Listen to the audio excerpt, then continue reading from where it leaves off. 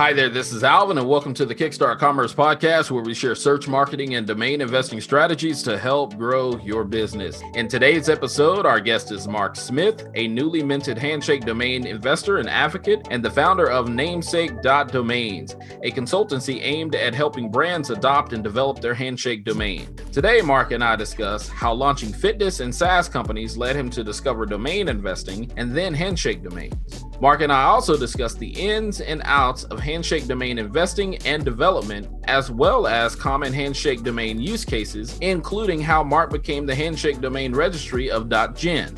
Mark also shares insight in regards to the feasibility and interoperability of Handshake and legacy domain ecosystems, reimagining the future of Web 3.0. And finally, we discuss the nitty-gritty details in getting started with the buying, selling, and auctioning of Handshake domain. And so with that, Mark, welcome, and thank you for making time to join us today. Absolutely. Thanks for having me on, Alvin. Yeah, certainly, man. So to kick things off, Mark, let's briefly share at a high level with our listeners a bit about yourself, who you are, your personal and professional background. Yeah. So my professional background is I've been in sales and service in state government, financial industry, and insurance for about the last 10 years. I've been kind of a hobbyist domainer for a few years and was keeping track of cryptocurrency for a few years after 2017. And about a year ago, I stumbled on Handshake, got really invested and interested in the space, and have been really active and involved in building that out ever since. That is awesome. So wait, what do you mean by you're a domain hobbyist? How did you get introduced to domains? Well, it's kind of a funny story. I initially was interested in personal training. Fitness has been, a personal hobby and interest of mine pretty much my entire life. And I knew that I wanted to have some kind of entrepreneurial endeavor in my life in general. And that seemed like a natural fit initially. Mm-hmm. And so when I was diving into that, it was obviously one of the first steps of starting a business is looking for a domain name. And this was around 2014 when a lot of the new top level domains were coming out, and I discovered .fitness. And it was really striking to me because at that point, like a lot of people, I was only familiar with, .com, .net, and so on. Also, with so many names being taken already, I was able to find one under a .fitness. And as I was sharing that out with some of my friends and family, I got a lot of positive feedback about it. They were also intrigued by the minimalism of it, having like the brand .industry format for the domain. And from there, I started seeing that, there was thousands of other domains available or top level domains. And I saw that there was a lot of brands that didn't have their extensions. So I started looking for ways to build a business on that, recognizing that it was probably a lot more scalable than a fitness consultation business or service. And so I started developing values.feedback in order to issue subdomains on like a WordPress multi-site like target.values.feedback. And just as I was about to launch that, COVID hit. And at almost the exact same time, I discovered Handshake, where I could literally be a registry and issue left of the dot and also acquire a lot more names right of the dot. And from there, I've been accumulating those and developing them since then. That's crazy. So you stumble upon .fitness, and then essentially, I guess to say the least, you become like a TLD or a top level domain consultant somewhat, and then that just kind of led you into the land of, I guess, crypto and Handshake. Yeah, actually, I bought my first Satoshis on Valentine's of last year when I had gotten back from vacation. I discovered Handshake while on vacation, and I wasn't in a place where I could verify with my phone number. So I was a couple days late. Today is actually the 1-year anniversary of the first name that was made available for auction on Namebase, which is really exciting. So then a few days later, on the 14th of February last year, bought that, got my first Handshake, and have been exploring the larger crypto space since then. But Handshake remains my primary focus because I think that domains in general are a very unique asset, and having that combined with a cryptocurrency or putting that utility on a blockchain is just absolutely like mind blowing to me. It's kind of a perfect fit, really. And it's also interesting because we've seen both of these things play out before. We've seen the dot-com land rush. We've seen the growth of Bitcoin, which Handshake is a fork of. And so to have both of these combined into a single ecosystem, along with that historical perspective, I think makes for a really interesting opportunity. And so you get interested into Handshake domains and all within the less of the year. Now you have a company, Namesake Domains or namesake.domains. And so like tell us a little bit of how did that get started? Yeah, so as I mentioned, I got into Handshake in the first week of the auction, which was February of 2020, and I spent a lot of time kind of lurking in the Discord community. Actually, I didn't even join that until several months later. I was mostly just prospecting different names. Being that I was interested in the general top-level domain space, I was very familiar with what existed, but I was also familiar with what didn't exist. And obviously, if you look through the names that are currently available within the ICANN space, you'll start to pick up trends. For instance, there's a .wine, a .vodka, .beer, but there wasn't, specific spirits like a .gin. And so I was lucky enough to win the auction for that over the summer. And I realized that if I really wanted to have a successful registry and to be able to make something of these domains, I needed to put together a good brand. And so again, being that a lot of the initial names that I wanted were taken for .coms and otherwise, and also because the entire premise of Handshake is having these new top-level domains, namesake.domains seemed like a perfect fit for me. And so I acquired that name and started building a site on it, and have been slowly putting out content to help other people understand Handshake and promote some of the domains that I've acquired since then. That is awesome. So, you pretty much have become a self-study then in terms of Handshake domains and just decentralized domains in general. Yeah, it's, I had the advantage of, doing a lot of thinking and researching in the legacy domain space prior to that, or at least for a few years, kind of learning how DNS works in general. And again, researching the space, what names were popular and why for the new top level domains. So I felt like a fish in water really when I started getting the hang of Handshake. But yeah, it's definitely been a learning curve. Thankfully, now there's a lot more people involved in the space. There's some really exciting developments that are making it more accessible for other people with, like resolvers like Puma browser on Android and iOS to be able to access these, and Namebase releasing things like D-Links, which is like a decentralized link tree. So you can immediately use these names without any real technical knowledge. So that's been really exciting to watch grow. But yeah, it was definitely a self-study for a long time. And what's interesting is now you would not consider yourself really a technical person in terms of being like a software engineer, a developer, or anything like that.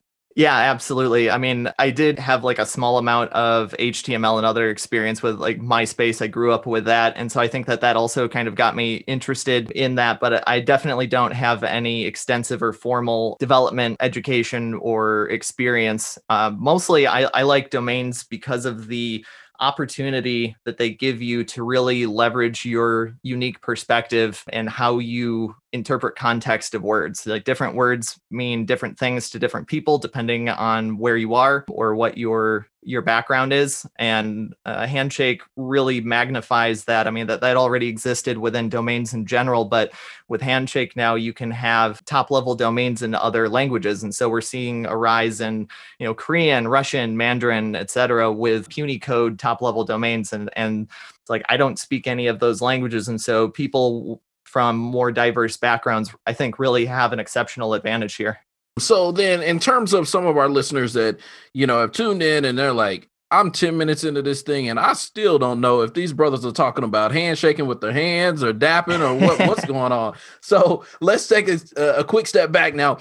In terms of Handshake, like, let's explain, or have you explain the difference in Handshake domain versus, I guess, the legacy domain as what we know today. So let's take, for instance, there is a .Alvin Brown that's in Handshake, and there's also a alvinbrown.com. Like, what is the difference in terms of the infrastructure? What's different about where we are with the legacy system versus where Handshake will likely take us? Yeah, that's an excellent question. So, the current internet as we know it is essentially controlled by a very small set of organizations. And in terms of the root zone where ownership of things like .com happens, it's really regulated and controlled by a single organization, which is ICANN. And that's been necessary for a long time. Like with just the tools that we had available and how the internet grew, it was necessary to have kind of a single point of control to really make sure that there was order and things didn't break down or descend into chaos.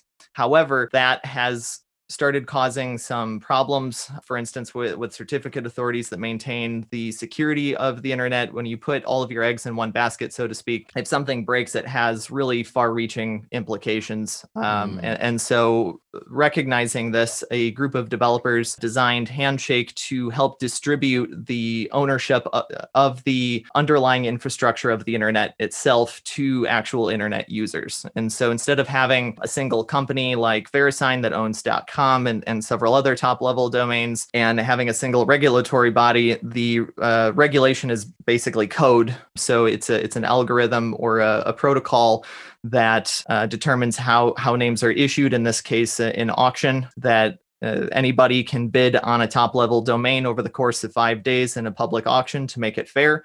All of the names were released from February of 2020 to February of 2021. So they weren't just all available all at once and, somebody could go in and just take all of them. So that helped to ensure that there was a much greater distribution of the top level domains. And instead of paying a fee of $185,000 for an application that ICANN requires to have a top level domain during the periods that they're even accepting those, which they haven't for some years, and then subsequently paying an additional, I believe it's $25,000 annually altogether for maintaining that, you could potentially win an auction for free if nobody else bids against you and have a top level domain, in this case, like .Alvin Brown, they're able to work with and own it outright for free. So I would say that the Handshake is to domains what Bitcoin has been to money. It's essentially doing the same thing with disintermediating the centralized control over those, just in a different context, in this case, domains.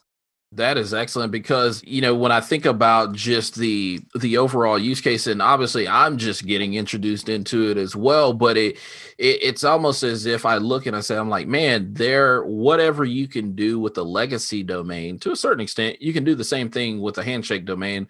While I will caveat that to say that things are still developing, because I even think this week we just saw, and I think you retweeted it or posted on Twitter that there was the first Handshake email that was sent this week. Yeah, that was a really exciting development. I know there's been some debate as to whether or not that was officially the first one, but that's the first proof that I've seen in terms of a screenshot that was shared out. And I shared that, and it was, I think, the most engagement I've ever had on a tweet, which was awesome. But and rightfully so. Neil, one of our community members, shared that out, and that's a monumentous milestone for us to hit as the first email, because for a while I was using the analogy of, if you have some doubts about the utility of Handshake, look at what Michael Saylor did with domains when he was first getting started. Like he was talking with Andrew Rosner about when he was buying names, you could only email with them. You couldn't set up a website yet. And so he was buying names based on that context, and maybe, thinking down the road, you could have a page. And ours was the exact opposite. You could set up a page almost immediately, including integrating with WordPress, but you couldn't send an email. And so, again, we've seen this story play out before. History doesn't repeat itself, but it often rhymes. So I had also been buying names, assuming that email would become a thing eventually. I didn't think it would be this fast, but it's been really encouraging to see the developments happening a lot faster than anticipated. And I'm looking forward to the first official email service for that as well. Now let's juxtapose the legacy domains versus the Handshake domains. Now, in terms of one, obviously with legacy, yes, you can go and become a registry, but like you said, that's gonna cost you an application fee of $185,000 at minimum. That doesn't even get us into if someone else also has interest and we get into auction, and that's just a whole different, sort of thing. So yeah, you can go out and be a registry, but you have to be ICANN accredited. Got it. But then if you come to the consumer side in terms of whether you're a domain hobbyist or a domain investor or just an end user, obviously there is the ability to register a domain name, whether it's .com or any other TLD. But the reality is with what we've been built on the current infrastructure, you really don't own that name. You're only leasing that name on a given year. And in some cases, you can be, that name can be taken away from you. How is that different with Handshake? It's an excellent question. I would also like to touch on something you said initially about the ICANN accreditation. You're right in that, paying the $185,000 really just kind of opens the door to possibility. But an interesting case on that and the value of top level domains is Amazon, which has been fighting half of South America in court for about the last decade for .amazon over who controls the context. And I think that that's important to note because when you own a top level domain, that's kind of the maximum amount of ownership of a context of a word or symbol on the internet. If you think about how much of our life, especially post COVID, is transitioning to the online world, that's really the primary space now. And so if you own a word there, it's like owning the word itself. It's almost like Plato's Forms, right? And so they still don't have .amazon. I think they're supposed to settle in court soon, but that's taken, one of the most powerful companies in the world within the ICANN space, again, nearly a decade against several countries to get that done. And so in that case, they would own that name, unless, of course, ICANN stepped in and possibly regulated that. But you're right. When you own a .com, which is especially with the increase in deplatforming on social media sites where you really don't own your profile. So if you get kicked off one of those, the thought has been, well, as long as you have your .com, you're still good. You own that. But you don't really. As you mentioned, the registry, in this case, VeriSign for .com, or the registrar like GoDaddy or 101 Domain or something like that, can still cut off service to your name. They're cooperating with authorities, or in some cases, even if they just don't like what you're doing with the site. I myself have had some of my pre-registrations, like when .new is being released by Google, I tried pre-registering what's .new just because I thought it was a fun name. I again like to kind of putting phrases and words together. And that ended up getting denied, even though I was the first one that found it, because Google apparently wanted to use that. If you go to what's .new now, that's their homepage for the .new extension, which is flattering, but also kind of irritating that ended up getting taken away. And so that was another driver that took me toward Handshake, where you again, own it like you own Bitcoin. When you own something on the protocol, it's a decentralized protocol and a public blockchain.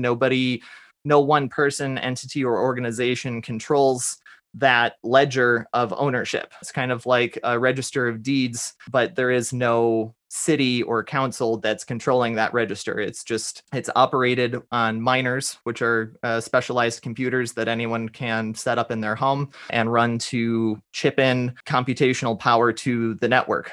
And so there are thousands of redundant copies of this ledger. And so there's no way for somebody to go in and unilaterally make an edit to that. Once you own something, you own it, and the entire network knows that you own it. And unless you sign it with your account, you transfer the name, or the network can verify that you have transferred that ownership. You own that regardless of what anybody else thinks about it. And I think that has a lot of valuable application when it comes to things like journalism, for example, or research that we've seen some websites being taken down by the government or other entities. And so I suspect that is going to become a much more crucial part of society if that trend continues. Yeah, definitely. And I think that it certainly invites the conversation, to Handshake domains, because what I didn't, I did an interview with Mike Carson and Steve Webb not too long ago, just about Handshake, and kind of got up to speed, but really didn't hit the ground running until roughly about a week and a half or so ago, when I realized, I was like, oh yeah, it's February. I think my name is probably coming up to be real. I'm like, man, I need to get it together. So interesting enough, I got set up on Namebase.io, went out, created my account, and then figured out, I saw that there were two options in terms of funding the account, which is BTC or Bitcoin, and then USD, but USD was grayed out. And so I was like, well, I'm not into Bitcoin, so I don't know how I'm going to get this thing funded. Matter of 24 hours, was told, hey, the account's approved for USD. Great. Get it approved. And it was kind of like off to the races, but it was off to the races of riding a new bicycle for the first time. And so, it was a bit of a wobbly experience for me from a certain lens of being a legacy domain investor. I say that because what's interesting is that while Handshake Domains does sound complicated to the person that is not involved in tech, it is actually pretty easy to get involved in the community and be able to, make sense of the Handshake use cases, whether it's redirects, D-links, what else? I think you said setting up websites on Handshake and WordPress, and I believe you can also with Heroku. What else? Skynet. I mean, there's just really, really many developments that are occurring. Now, one thing that I want to go back to that you mentioned is obviously you can use a Handshake domain really as a website as you currently use it in terms of the legacy system. And in terms of like going to an alvinbrown.com, I could use .alvinbrown, or I could just use alvinbrown / obviously I'm going to need something like NextDNS, a resolver of some sort. But that being said, you could either use this as a primary residence for a website, or you could talk about, becoming a registry. And so with your use case of, I believe, .gen, like, how did you make that delineation of whether or not you were going to use, Gen for just a website or, ultimately becoming a registry? Like, what was your decision process in terms of thinking that through? Yeah, it was really just copying the existing model. To me, it seems like the most obvious use case is to find names that you would be able to issue second level domains for, because then you have a practically infinitely scalable asset. I mean, it's like owning an apartment complex in the Matrix where there's no set limit of rooms, and you can, just there's no cost for scaling. So if you find a word with good history and good context, then that's a good term to set up. Again, I was just filling in the blanks. It's almost like the periodic table of elements. They when those initially set up mathematically, they realized that, hey, there's some elements missing here that should exist. And so I think Handshake really gives us the opportunity to go in and fill in those blanks in terms of what's missing from the ICANN world. So again, using the example of the .beer, .wine, .vodka, I knew that .gin, .rum, .tequila should exist. I won .gin, some other people won the other ones, again, distributing the critical infrastructure.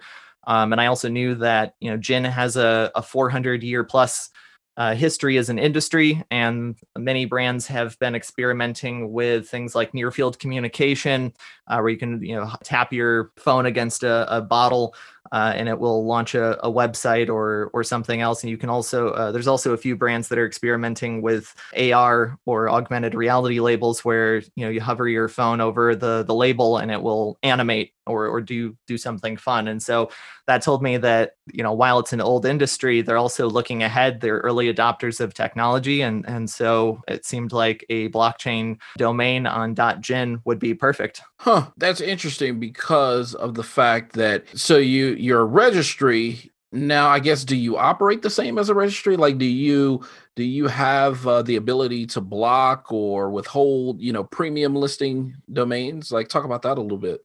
To an extent, yes. So Namebase was early on setting up partnerships with legacy registrars like 101 Domain and Circa.com and Gateway.io, which is notable because other decentralized domain platforms like Unstoppable Domains, which is on the Ethereum network, and some other previous alt-root projects have never hit that milestone. And that was actually something that Namebase accomplished before we even had email, which is also super exciting to me. So they currently have custody of the name.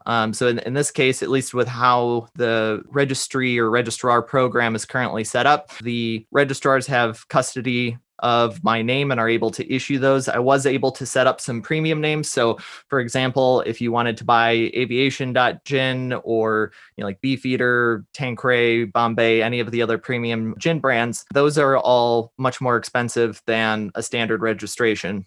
I didn't want everything to have a flat rate because then you get a land rush and that can compromise the integrity and quality of the name itself, being that in the context of .gin, every single second level domain can be assumed to be a brand.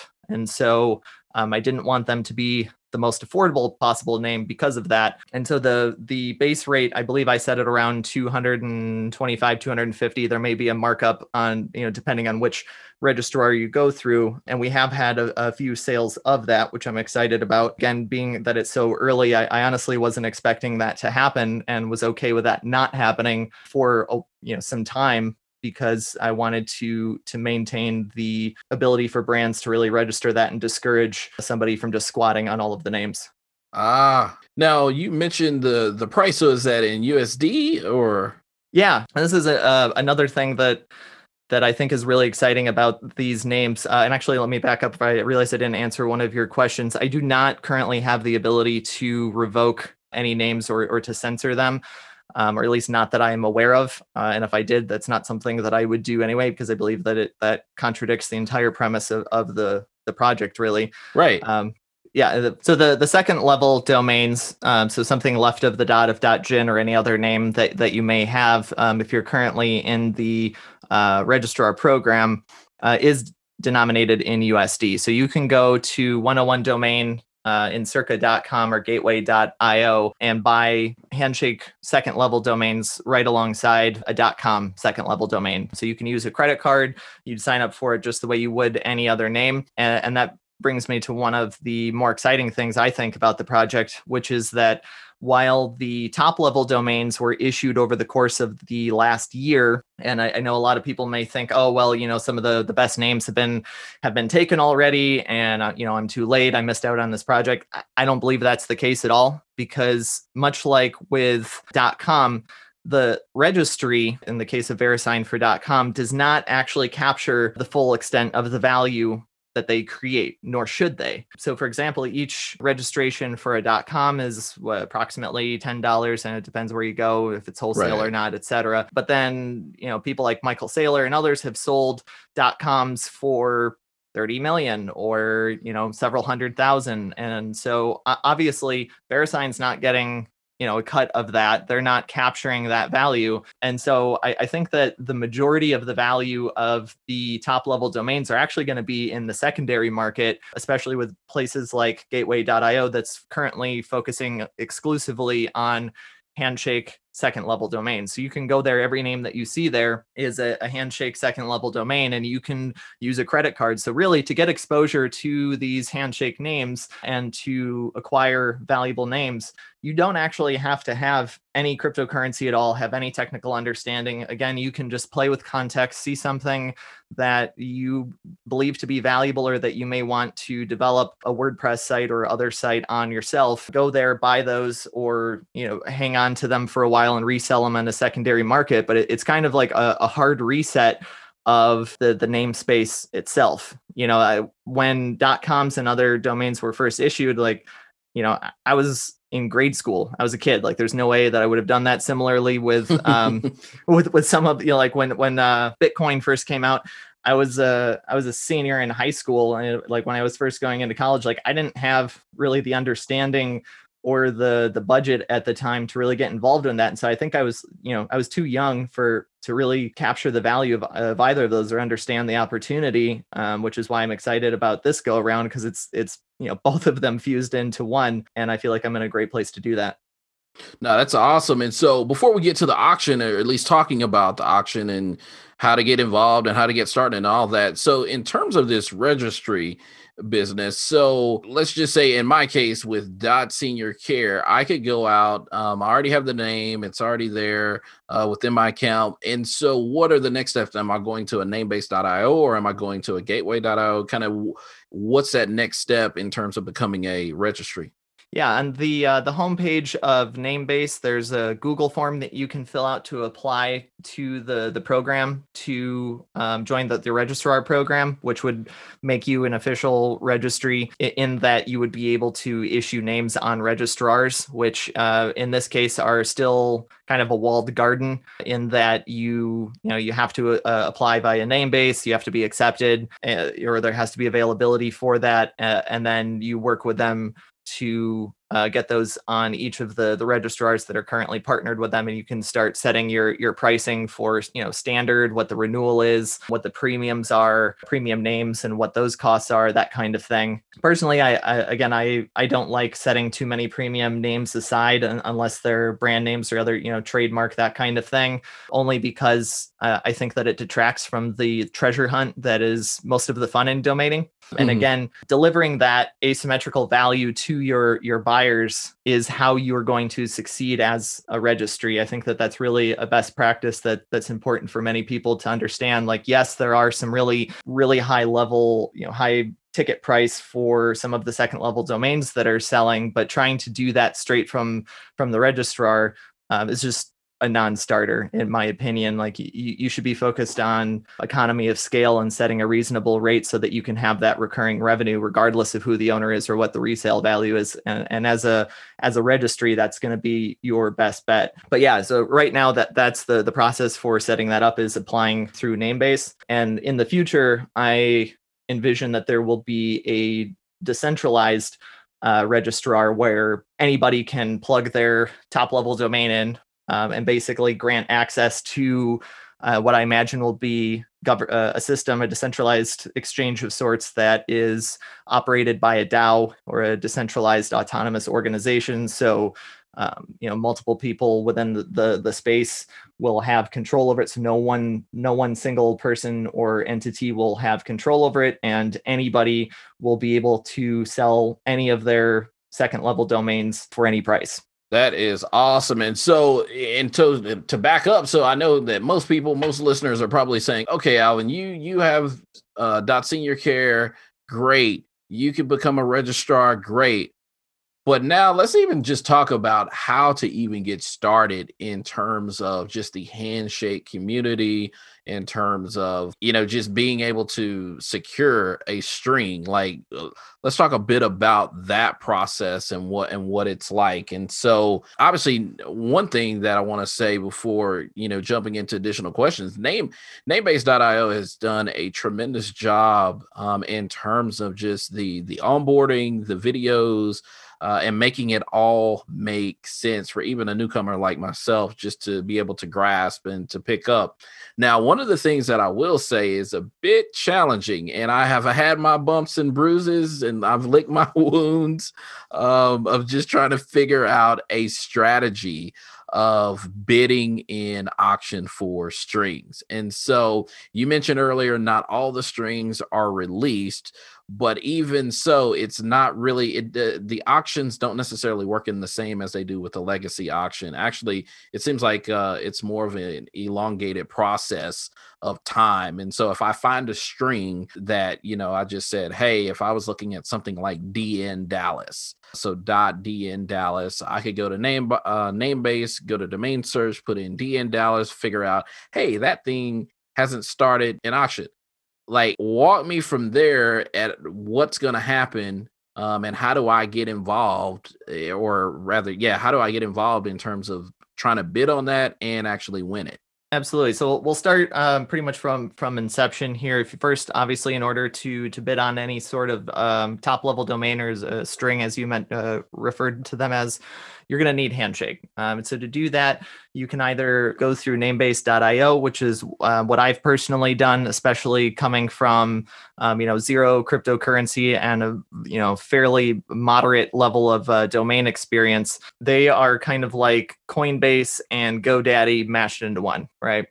However, they are a custodial exchange, which is what each of those are. And that may not be desirable to everyone. So if you're particularly concerned about that, or if you are more technically proficient, you can also use Bob Wallet, which is the custodial solution where you can trade Bitcoin into that and then interact with the protocol directly.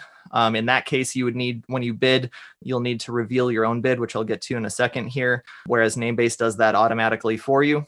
And you're also able to set your own custom transaction fees. So that means that your bid will go in more or less faster than some potentially. But I don't think that necessarily gives them a massive competitive advantage. It would definitely be more so along the lines of whether or not you prefer a custodial solution or not. In this case, I've built a good relationship with the folks at Namebase, and I'm comfortable with the custodial solution for how easy they make everything. So if you're just getting started in all of that, I would definitely recommend going to namebase.io to, as you did, especially if you're stateside, use the USD on-ramp so that you're able to hook up your checking or savings account and buy Handshake directly with USD. That's been incredibly easy to do, and I was grateful to be part of the early on-ramp for that. So from there, let's say you throw a couple $100 in, you have some Handshake, you find the name as you mentioned. What you're going to want to do is first really consider if this is a name that you're excited about. If is this something that you're personally going to use? Is it something that you're going to want to set up second level domains on? Is this going to be a gift for somebody?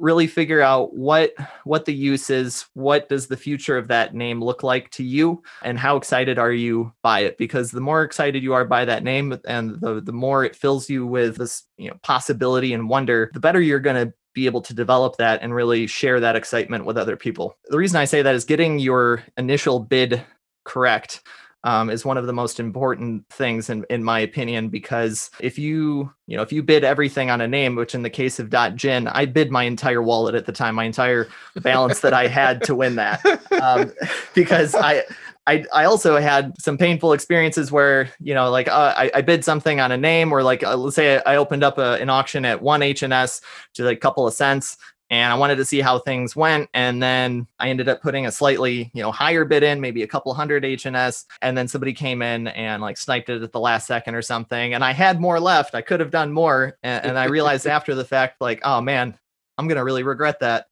That's really awful. And so I didn't, think about are you going to regret not having this name? How long is that going to haunt you? Because there's a couple of names, I'll see Industries or something on a billboard and oh man, that one slipped away.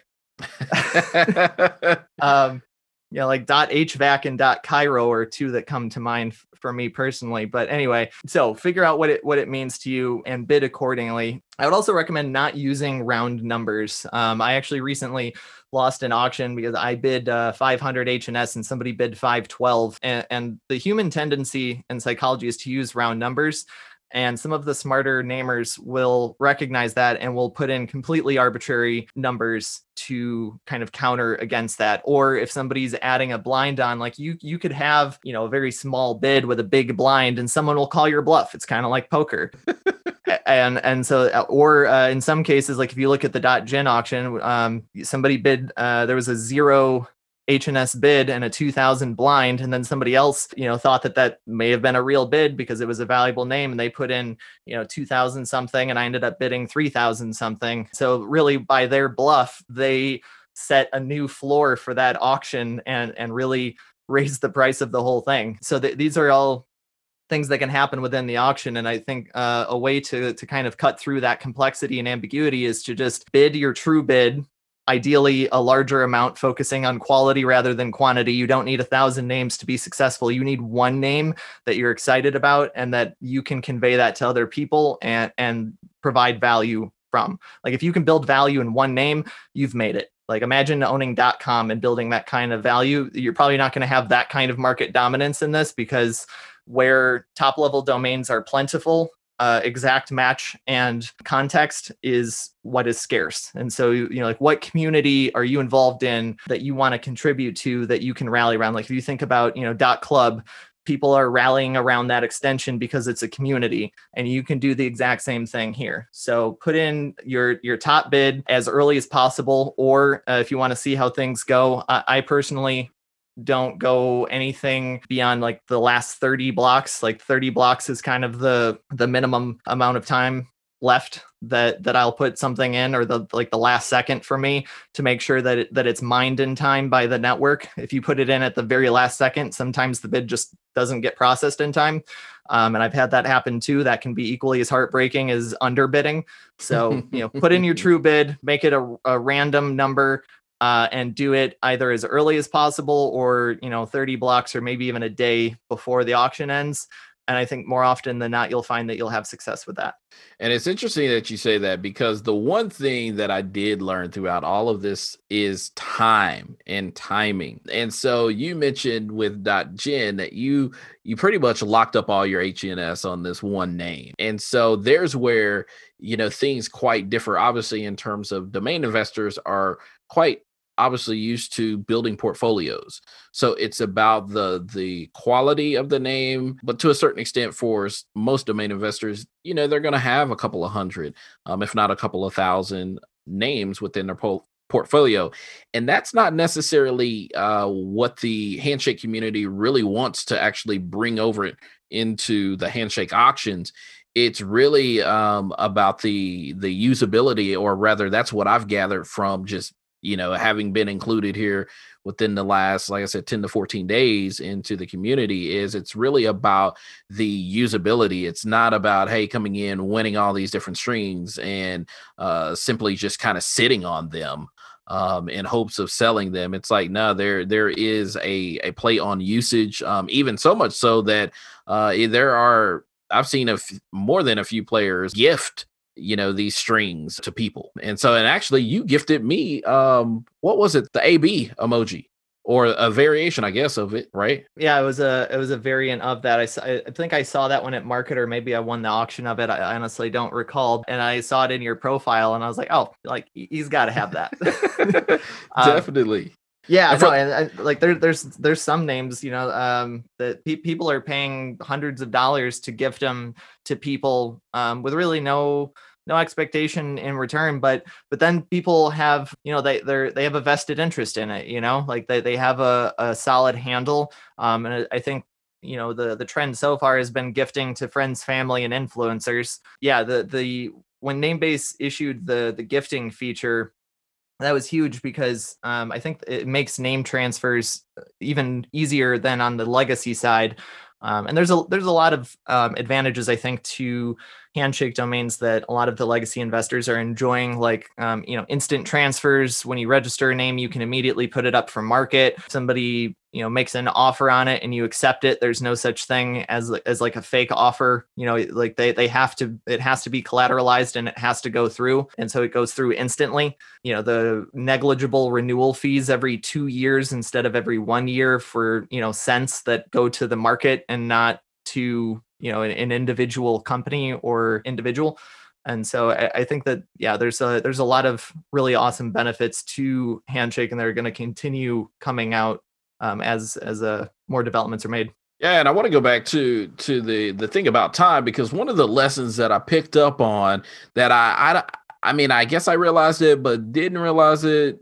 And like I said, this is where it's different than legacy domain auctions, obviously, because we're bidding in the real time and real minutes, versus if, like, let's just say I take something like that D in Dallas that I had, and it's available. Well, obviously I can bid now, but essentially kind of walk us through the time, because it's not that you bid on it and then like a day or so later, you figure out that you win it. I mean, we're talking about sometimes 15, 20 days that you could be possibly locking up HNS for a given stream. Yeah, that's a really interesting part of the bidding process as well. So we didn't really touch too much on that yet.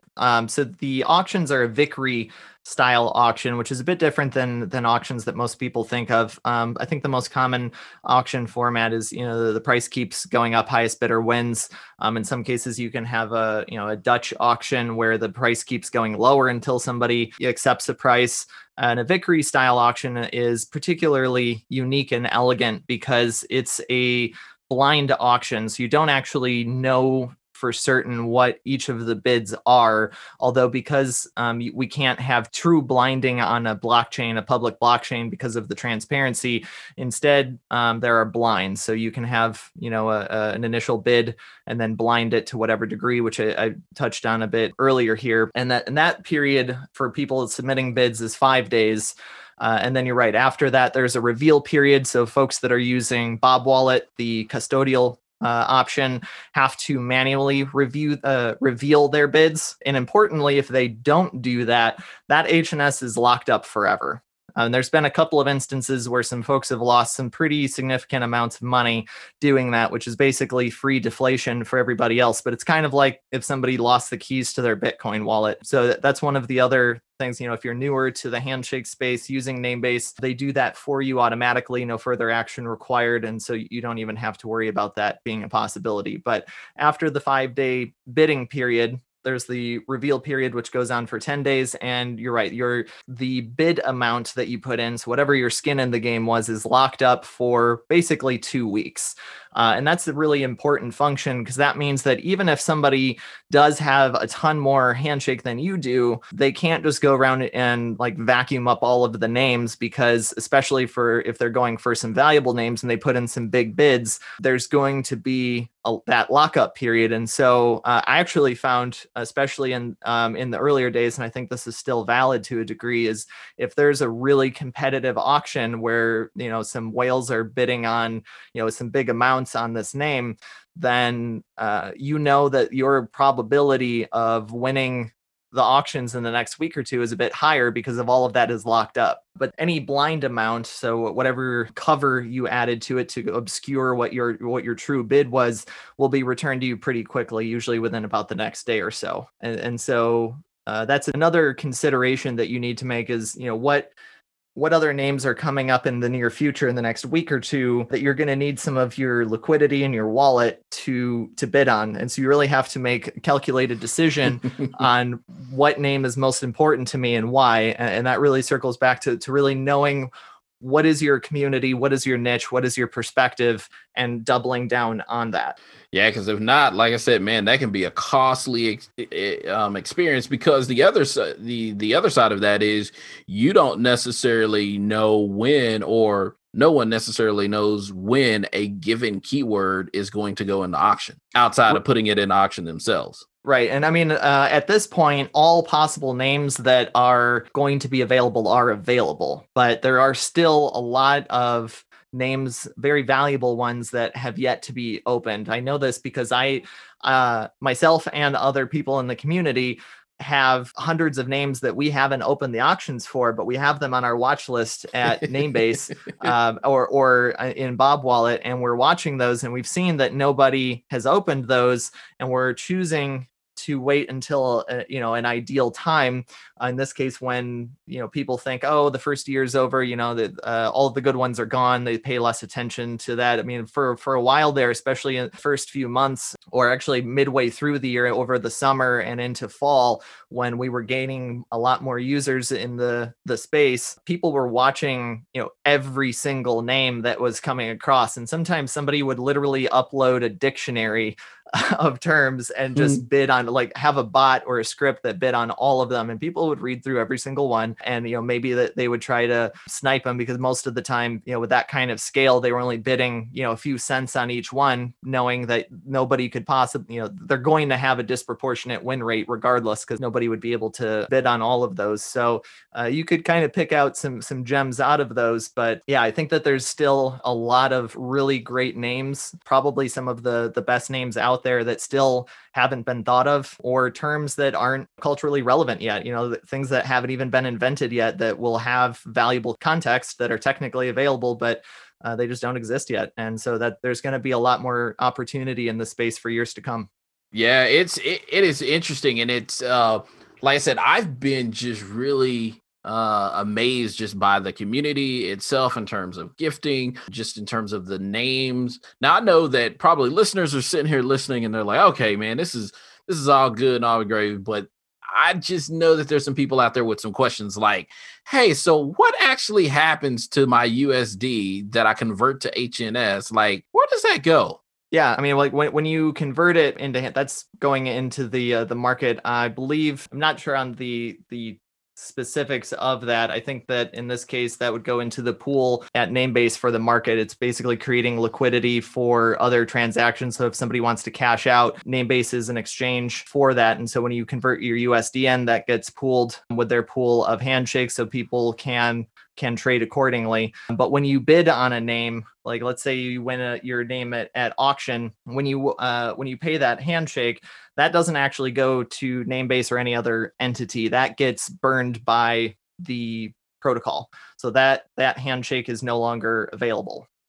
And so handshake is constantly deflationary, meaning that the supply every day is going further down. And most of the supply, so there's about a 2 billion initial supply, and about 60 or so % of that was allocated for free and open source developers. So if you had a GitHub page, I think you had 14 or 15 followers prior to, or as of like February of 2020. I don't have the specific date off the top of my head, but essentially you can claim a airdrop for free of, I believe at this point, it's several $100s worth of handshake. Similarly, if you have a .com or another site that's within the top 100,000 sites for as ranked by Alexa, you have that domain that is blocked off for you, along with an allocation of handshake. And ICANN, the entity that regulates the current root zone of the internet that we mentioned before, also has a rather significant allocation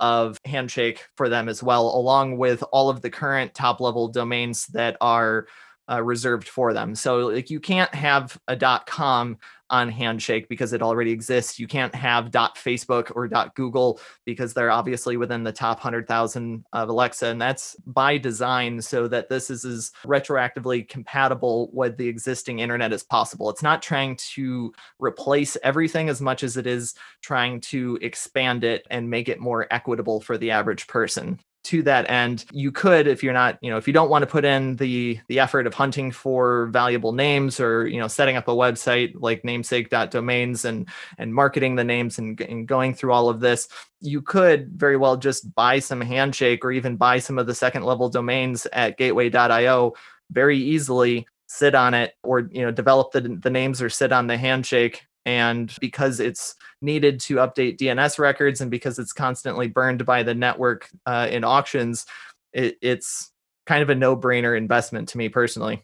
That makes a lot of sense, because I know that folks are going to be like, all right, wait, where is the money going? And what does it mean to burn HNS during auction? Like, what do these terms mean? So, no, that definitely, you described it well and gave great clarity to what it means to burn, as well as where does the money actually go. Now, an interesting thing in terms of speaking of money, there have been a few sales that have happened. And so I think it was like .nft, and then I think I saw Morgan Linton wrote about 3 hours ago about, I guess, the String Journal sold for approximately over $9,500, something like that. Now, the question that I have there is, in terms of selling these strings, if you will, what's the math on that? Does the seller, I guess, is there a certain percentage charge to the seller, or does the seller get the full 100% of HNS? Yeah, that's an excellent question. That's a space that's really heating up right now. Now that, again, we have the first year of issuance of some of the top level domains, and like all available combinations are available. People that, have several of them want to recoup some of their costs by selling a couple of them, and that will help them to, of course, get higher quality names as well, or to, at the very least, recoup their costs. So currently the main option for selling names, in my opinion, is the Namebase secondary market. So you can, if you have your name at Namebase, you can list that for sale. Namebase does take a 3% transaction fee from that, and that is calculated right in the data. You don't have to do any of the math. You can just type in what it'll tell you what you want it for, or what you bought it for, and then you can type in what you want for it as a buy it now price. and it will tell you what you'll actually receive after the 3% fee. So you don't need to do any of that math. And then you can also check off a box for make an offer. So a lot of the names on the marketplace have, kind of obnoxiously high prices. And that's not to say that somebody actually is expecting to receive that price. That's basically a parking page. Like there is some other secondary kind of parking pages. It's Sympapalis, if I'm pronouncing that correctly. It was created by a community member. And so you can kind of park some of your names there. But with Namebase, most of the time people will, if they want to kind of remove it from their portfolio just for filtering options, they might set up that price because it goes into a separate folder that way for sales.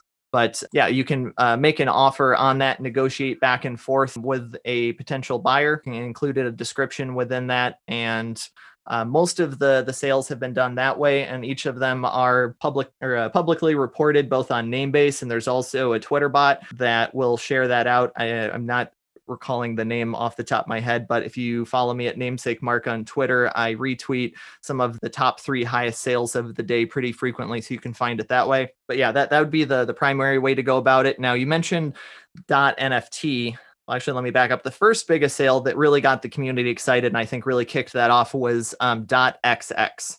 That sold for, I believe, approximately 20 something thousand, 22,000, 28,000, somewhere in there, USD worth of Handshake, which I believe was over 100,000 Handshake at the time. And that was done via the market. Wow. The Namebase market. So they were paid out in Handshake instantly. The transfer took place instantly. .nft was a unique case. That actually came up in our Clubhouse room, and I think you were present for that, if I recall correctly. And that was an exceptionally exciting discovery because that was the highest sale after that, which was nearly 4 times that. It sold for, I believe it was 82 or 84,000, if I recall correctly, somewhere in there. But that was done by escrow through Namebase. That was kind of a unique situation because it was actually an investor in Namebase, or an investor of Namebase, that contacted Namebase to set up the escrow transaction. So that was a bit more involved. It's not a formal service that they offer at this time that I'm aware of. And if I remember correctly, that ended up being settled in USDC, which is the USD stablecoin on Ethereum. But I suspect that there will be more independent marketplaces that come up. And in fact, I've been speaking with some people and considering setting up kind of a blind escrow service where, the buyer nor the seller know who the other is, but then I'm able to set up an escrow transaction that way for some premium names under the Namesake Domains brand. So that's something I'm considering doing, and I'm sure that others are looking at that as well, especially because I recently ran a poll on Twitter. I believe out of approximately 40 people, over 56% said that they would rather have one premium top-level domain than one Bitcoin, which I thought was really interesting. And so wow. I think that yeah. Well, and again, you were talking about earlier that, many legacy domainers have thousands of names, and that's because those are singular names. They're single instances, right, of a .com. When you have Senior Care, that one name that you had is essentially like having the largest legacy domain portfolio there is already. You could have every single state, like Texas.SeniorCare, and then have a whole page of that. Or you could have a specific brand for that, like Evergreen Senior Care or something, have a specific brand name. And so or even cities. Exactly. City, state, like you have so many contexts that you can use within that you don't. Honestly, if you diverted all of your attention and resources to that one name and built it out, and Handshake, gets greater browser adoption, so on and so forth, continues growing into the same utility or more than the current legacy space, you wouldn't need to do anything else. You could probably do it just on that one name. But I'm sure that you have more in other interests and other names. And so that's why I think that it really just having even a few names, like 3 to 5 even tops on a single site, and you can very well launch a boutique service, especially if they're all in the same relative niche. That makes total sense. And the thing that's most interesting about just all of this and all of the space that we find ourselves in is in regards to, obviously, we're seeing some of these sales. And so the thing that's been interesting to me is watching the change, because I think, like, I started and it was like .12. And so to see it at .19, now where I'm going with that obviously is like in terms of folks using the marketplace, I guess it's really we're in a season of really there probably large fluctuations. And what's so interesting about that is the simple fact of coming back around to if you're going to set your price and forget that and kind of walk away, like anything can happen. So you could set it at something. I think Morgan Linton set his at something like I want to say 9 million HNS or something. I'm like, dude, nobody's gonna buy that. Nor is he really trying to sell it at that. But that being said, it's kind of one of those things because I've seen certain ones. I picked up one that was like 30 HNS, purchased it, and then I had a list of others that I was going to pick up, and then I looked, and I'd actually so I keep a spreadsheet of the string, the HNS, whatever that HNS value was, and whatever the date is, and then I come back to it. Well, in some cases, those strings had sometimes tripled or even quadrupled in their HNS ask. And I was like, whoa. And so it made me think like, man, when you see it and you actually have a good plan for it, like you probably don't want to wait on that. You probably want to, you probably want to go ahead and get it if possible. Yeah, absolutely. And there's some really handy tools on the name-based marketplace too to be able to sort through that. Mike within the name-based community goes by Sky Include. He's on a lot of our Clubhouse calls as well. He's the one that records those, but he shared out last night that he will set, like the Punycode option for 9 digits or so, accounting for the XN dash. And then after that, you should have a shorter string. And so 5, maybe 6 characters. And so if you set it at 9 or 10 characters as the max length, and then set the option for Punycode, the odds of you getting like the official emoji are greater because there are multiple emoji versions. And that's a whole other kind of conversation in that emoji top level domains. Like we had emoji domains before with .ws and other codes, but emoji top level domains are a completely new asset class that are coming up on a year old with the handshake system itself, because it's the first place that they've ever been possible. And so you can have literally just a standalone emoji. In my case, I own the both of the newspapers. And so if you go use Puma browser on iOS, you can just type in the newspaper emoji / and it'll go to a D-Link that I set up with a bunch of different crypto news sites. And so I think that it's really fun to be able to use that to set up, aggregated or curated content for what they represent. But getting back to the marketplace bit, though, there's a ton of opportunity to find names by filtering through, setting a max length of 3 character and maybe setting the top price at 500 HNS or so, which I think is around $100 right now. And you can find some three letter names for around $100, which is just mind boggling. I mean, you can barely catch some dropped auctions for a single .com for that. And here you're getting a 3-letter extension that essentially is expanding on the .com meme of having a .3 letter.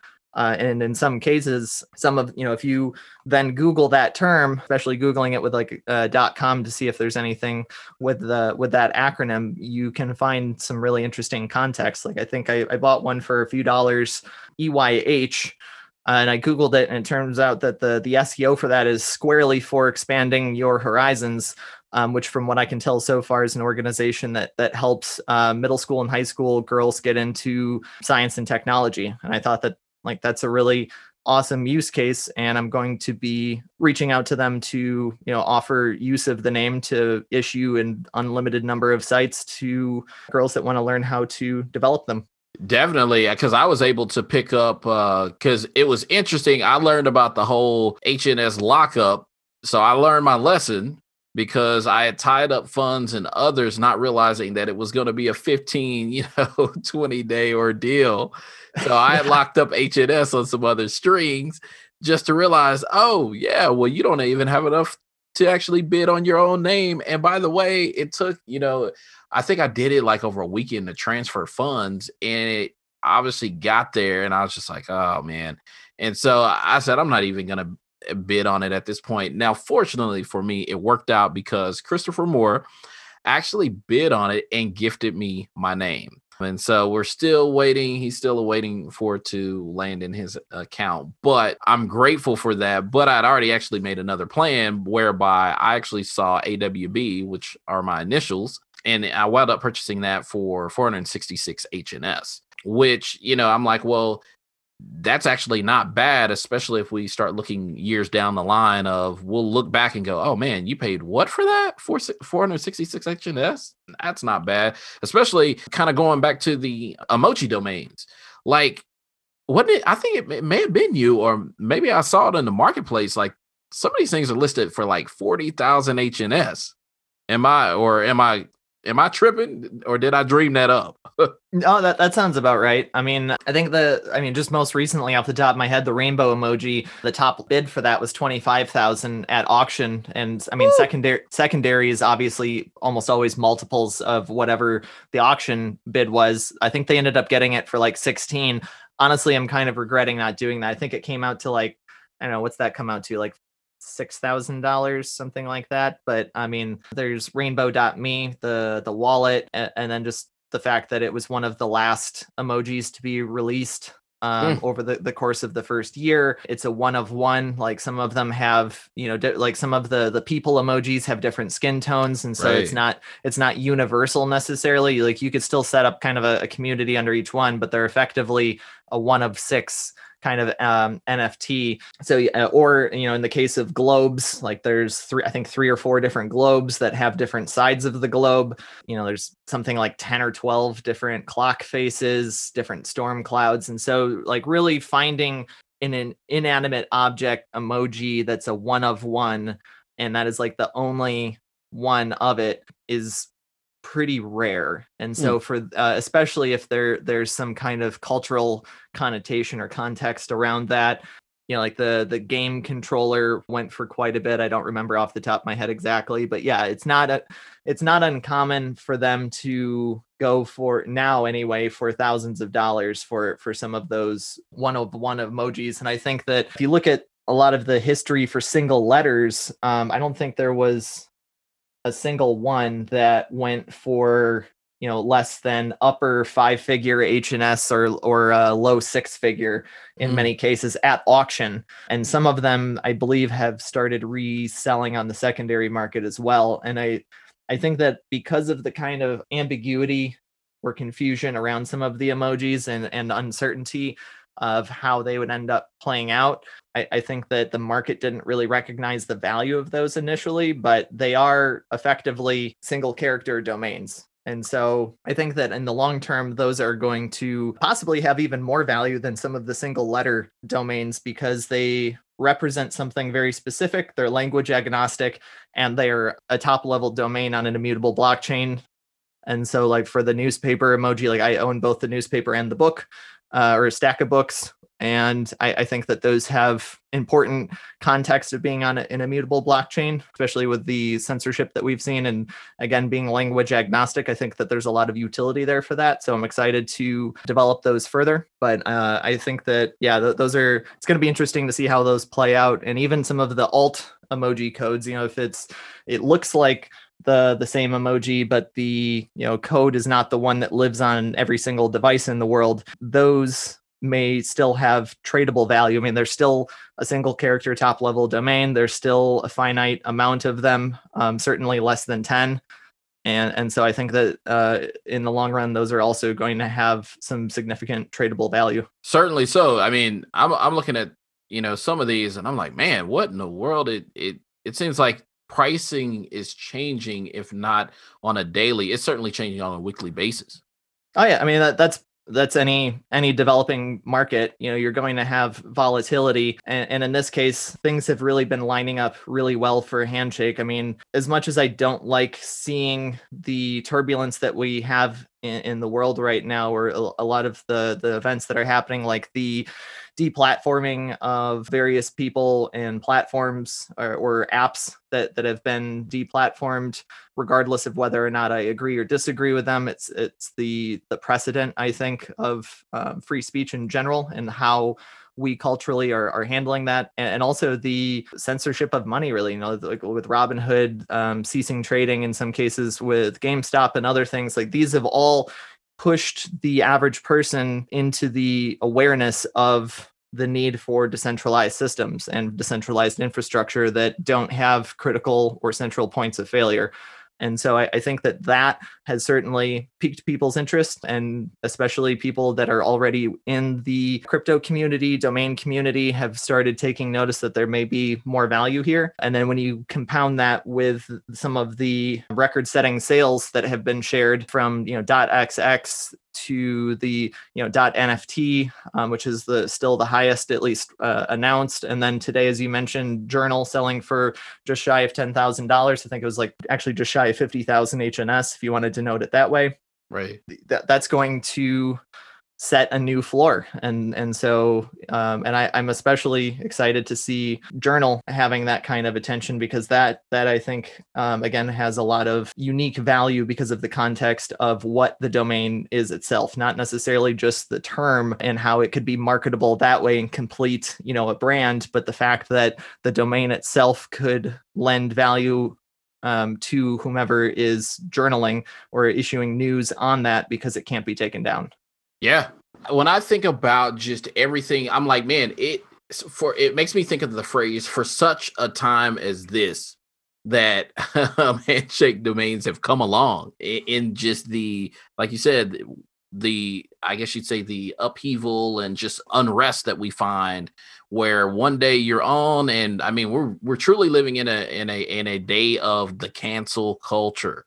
Like, Mark's on today, but he could be canceled the next hour.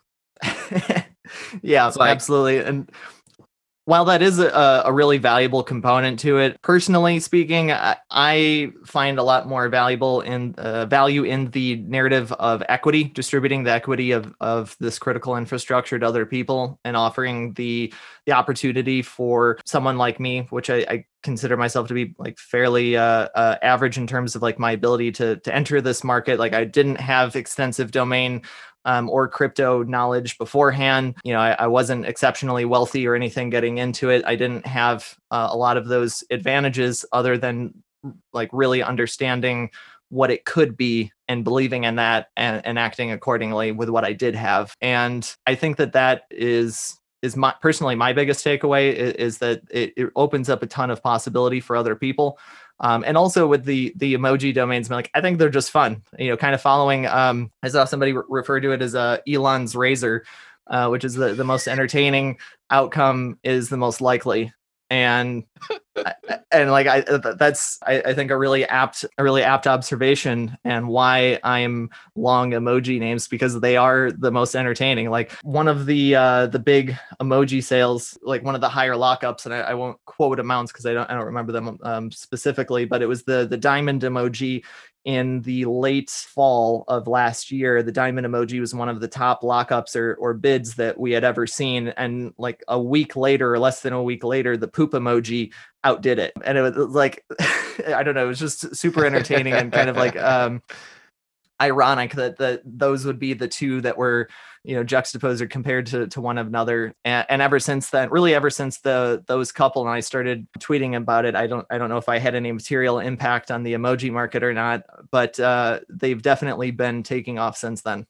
Yeah, I was about to say, I've certainly noticed how well they've been taking off, just in terms of perusing the marketplace for opportunities and whatnot. And so in terms of what's next for handshake domains, where do you see things going? Obviously, we had things surface this week in terms of, email, but where do you see things going in terms of, I know that the Puma browser is out there. I know we have resolvers that are out there, but will we ever see Chrome, Mozilla, Firefox? Will we ever see, handshake domains go mainstream, or what's the likelihood that they do go mainstream? And I'll add in there, how does that also impact ICANN? That is the $1 billion question, isn't it? He's like, initially, time will tell. Time will tell. it absolutely will, and probably less time than a lot of us think. At least I certainly didn't expect the developments that we've had so far. The decentralized link tree with Namebase putting out that product, and the email, or at least proof of concept of an email coming out within the first year, having Puma browser, a native mobile native browser for both iOS and Android adopting it. These are all strong strong momentum signals to me. And I think it will be a continuation of that. So I think that we'll see more browsers adopting Handshake or natively resolving that, either by a toggle switch as an option to resolve them, or just it just works out of the box, especially as more of the community starts getting engaged with names. Like as we see more people building on Handshake and a lot more market activity, that will increase attention within the network. That attention will then attract browsers to adopt it so that more people use them as their primary browser. And then once we get a couple of more browsers using that, and again, more of an ecosystem developing and finding greater product market fit for the names themselves, in much the same way that we saw with .finance. .defi with Handshake is doing kind of the same thing, or finding the same success that .finance did with decentralized finance, or DeFi, over the summer. From there, I think that when we have a good ecosystem of like privacy focused or crypto focused browsers, and the crypto and domain community has a successful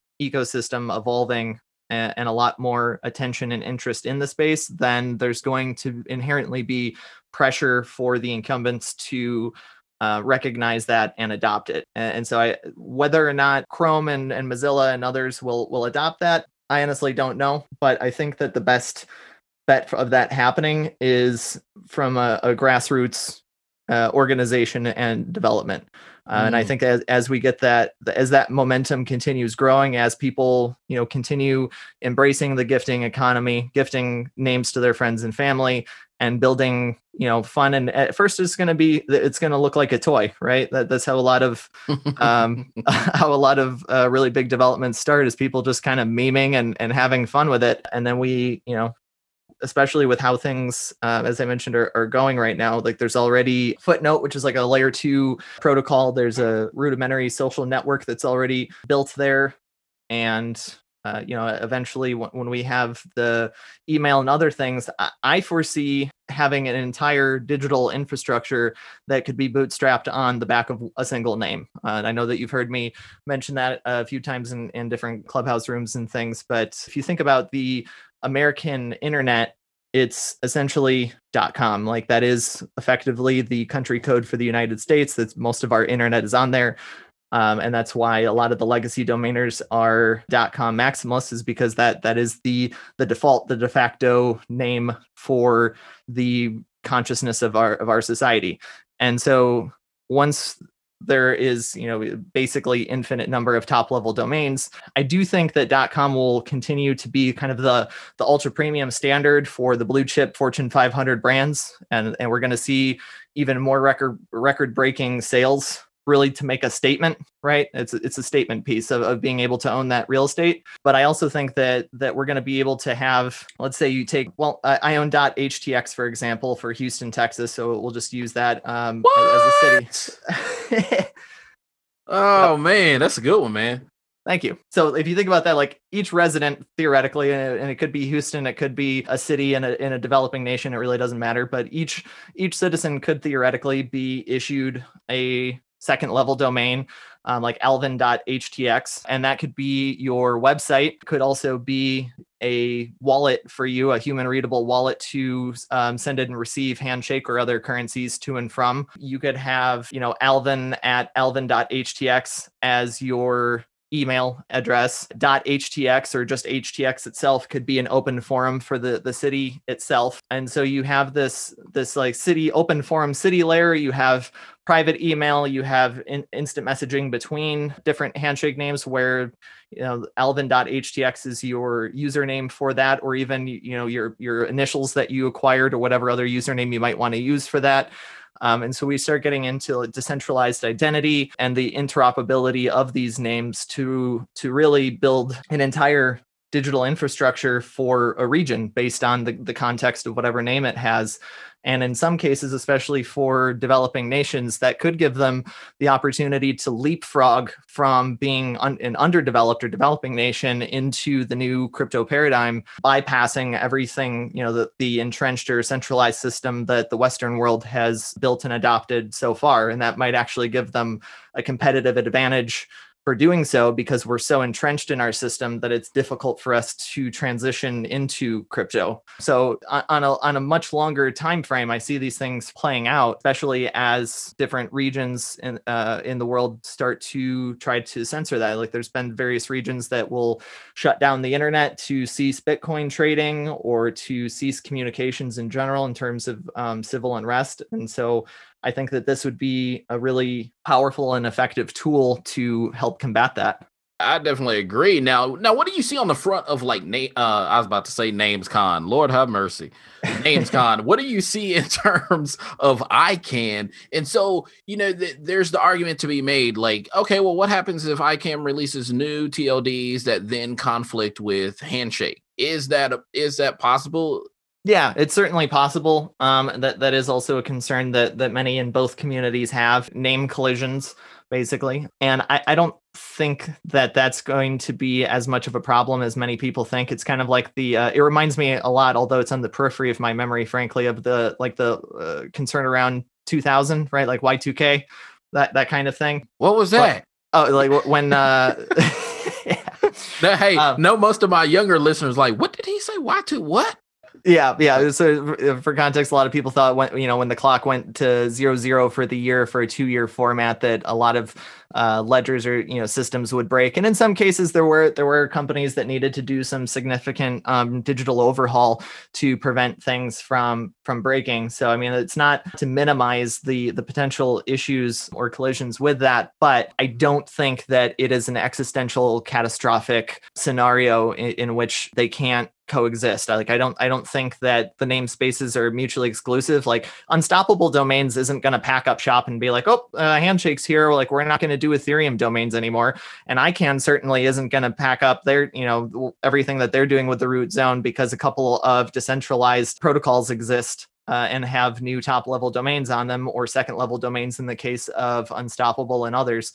So I do think, and now actually there's another one, I think it's like Butterfly Protocol. I'm like vaguely aware of that. Honestly, haven't looked too far into it, but point being, there are and will continue to be a multiverse of namespaces in the same way that there are new blockchains popping up almost every day. Some of them will thrive, some of them will die. Based on Handshake being a fork of Bitcoin, being proof of work, and already being very well entrenched in the legacy system with partnerships with registrars, interest within both communities and the crypto community, I think that it will definitely be one of the protocols that thrives.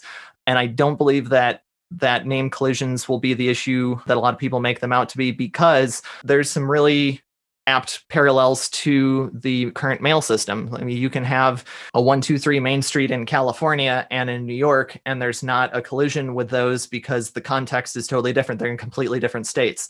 And I think that browsers, as they evolve into the Web3 paradigm, will adapt to that.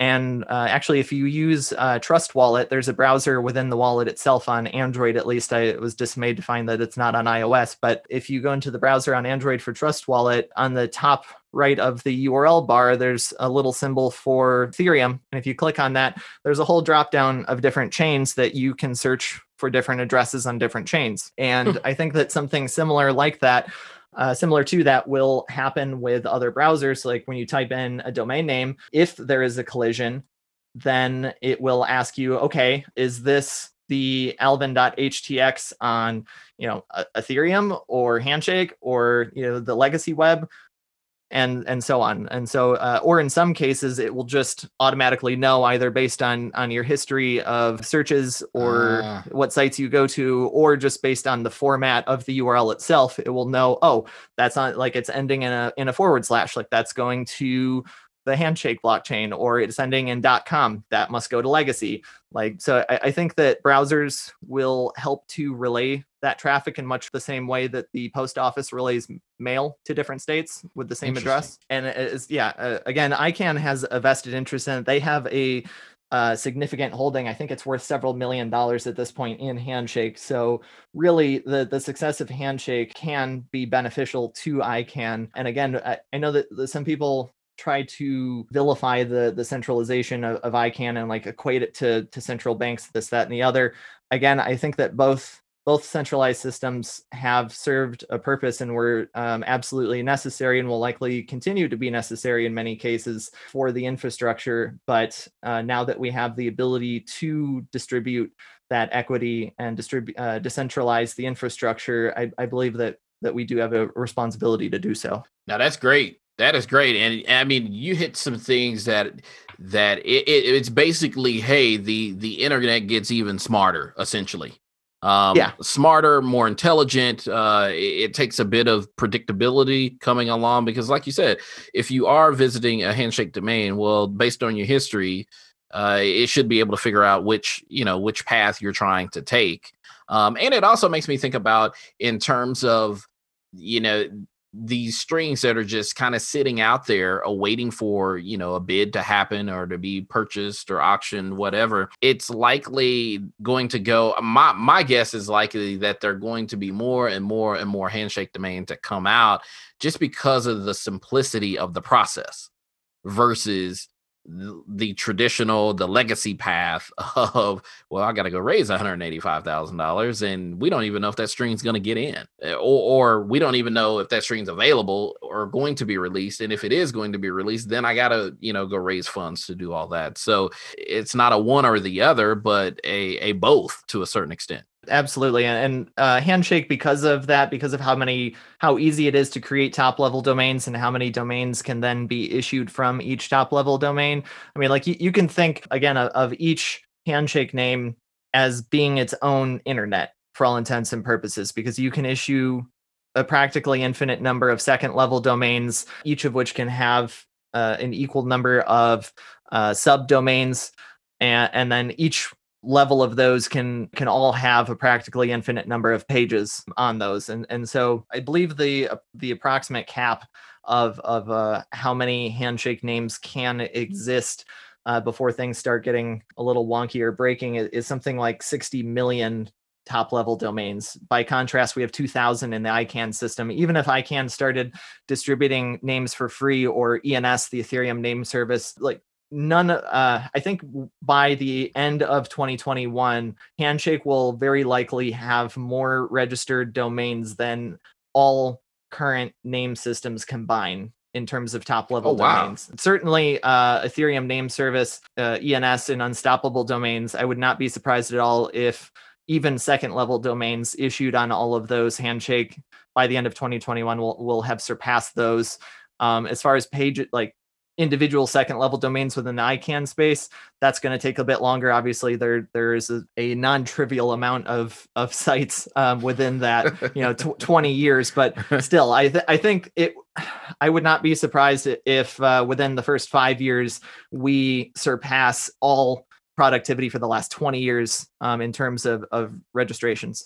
And so wrapping up, what would be your advice, or where could people, I guess, start learning about Handshake and just getting involved in terms of community? I know you mentioned you've been running a couple of Clubhouse rooms, and so I'm assuming folks can get involved there. But I guess are there any other resources that come to mind that you just say, hey, if you're starting out or you're wanting to know more about this is where you should go?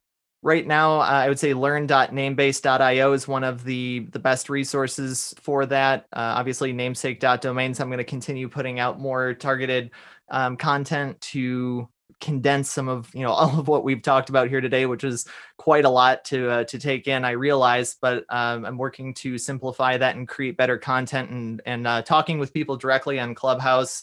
And I also recently got access to Twitter Spaces and signed up for Soapbox, which is another voice first app. So I'm really embracing as many voice first solutions as possible, because it's really helped to kind of prototype ideas, see what really resonates with people, and then go back and create content around that. So I'll be doing that at namesake.domains. I would also encourage you to follow me at namesake Mark on Twitter. And I share a lot of either recent auctions that I've done, tips, tricks, that kind of thing. Any industry news or insights, as well as at Namesake Domains on Twitter. But I think if you're getting started, the learn.namebase.io is going to be the best bet at this point in time, because they have a great resource of information there. And actually, there's a community member, learnhns.com, or you're a community member that built that. And that's another great resource that has more curated and aggregated content. Well, that's awesome, man. And so with that, we're out of time. So Mark, hey man, thank you again for joining us today and sharing your entrepreneurial as well as your handshake experience, man. Absolutely. It's been a blast. Thanks so much for having me on, Elvin, and look forward to talking with you again soon. Certainly. And thank you, listeners, for tuning in to Kickstart Commerce, where we share search marketing and domain name strategies to help grow your business. Please subscribe to this podcast via iTunes, Google Play, Stitcher, Spotify, or Podbean. Last but not least, please visit kickstartcommerce.com to subscribe to the newsletter sharing tips and tricks about the disciplines of digital strategy. Thanks, and that's all for now.